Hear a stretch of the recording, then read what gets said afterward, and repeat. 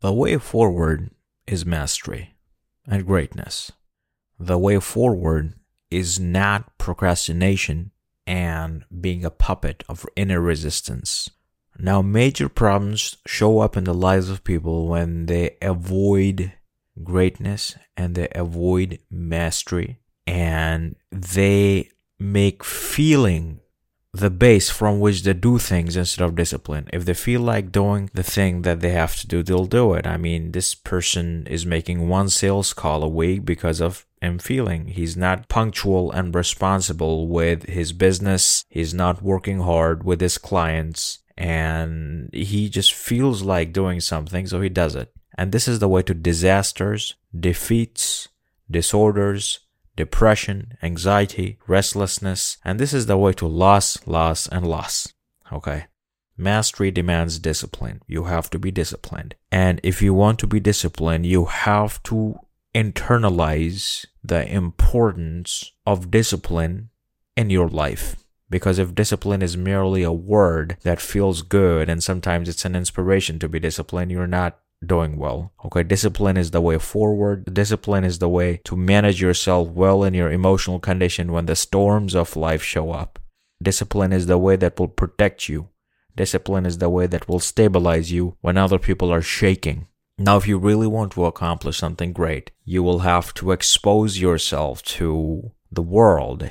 Inevitably, there's going to be some risk factors, and that's why you have to learn risk management. But if you stay in your cave, you stay alone, you're not really willing to go to the higher grades of consciousness, the higher grades of greatness, the higher grades of mastery. If you're not willing to do any of that, big problems are going to show up in your life.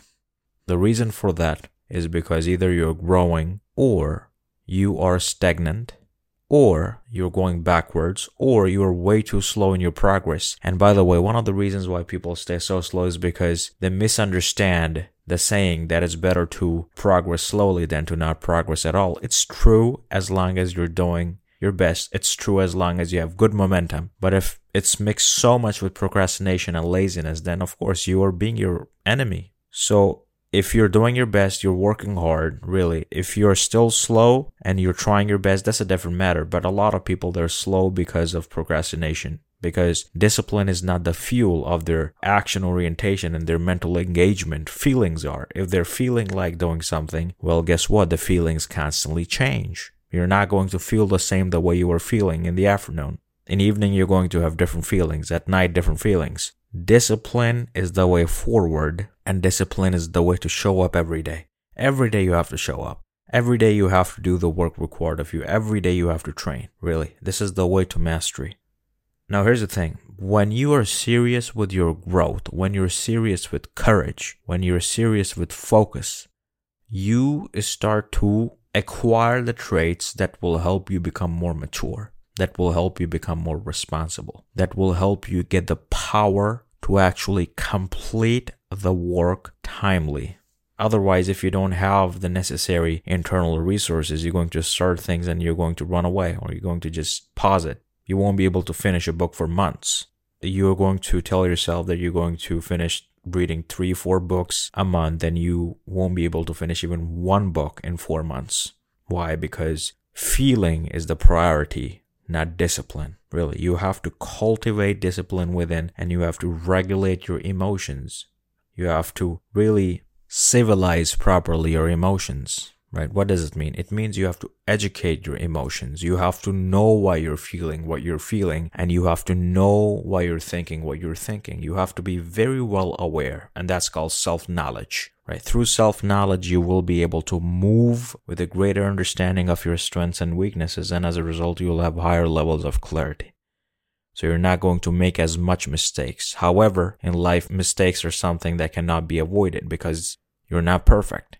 Now, here's another thing that is very important for you to understand. A lot of people, they stay mediocre because they tell themselves that, well, I'm not perfect, so what? How can I actually do the best work when I'm not perfect? This is misguidance, right? Now, when we say that you make mistakes, it means that you do your best, and if things are not working out, then you learn, you assess yourself, and you adjust, right? perfection and excellence are different things. You should do your best to have as higher level of excellence as you possibly can, right? And then you'll still make mistakes and you correct yourself. You evolve, you adjust, you change, you focus, you reflect.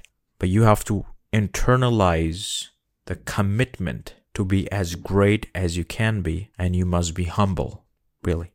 This is the way to endurance. This is the way to not just touch the peak of the mountain, but actually stay there for as long as you can. You do your best. Do your part. So when you think like this, and you're thinking in the context of being the best, doing the best, and showing up as someone who's serious, who's not playing around, who's serious, and he really wants to get the work done, you'll have the internal strength to beat resistance. And then resistance will go away. In one of my earlier episodes, I said that resistance does not go away, it changes. I was talking about the context of different stages of resistance. Okay, so one resistance, you finally start going to the gym, you finally start eating clean. You might have different form of resistance. For example, you're eating clean, but you are not taking the necessary vitamins in your diet. You're not incorporating different things that are required in your diet, but you're still eating pretty much well. Okay, so different forms of resistance show up. You have to recognize the pattern of resistance, and you have to constantly grow forward with great intentions and the right direction.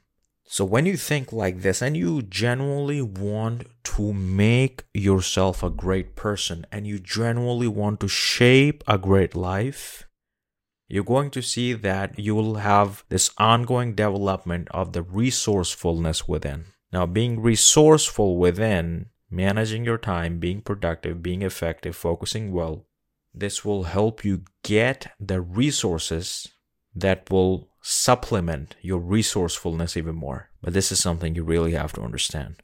Do the work required of you today.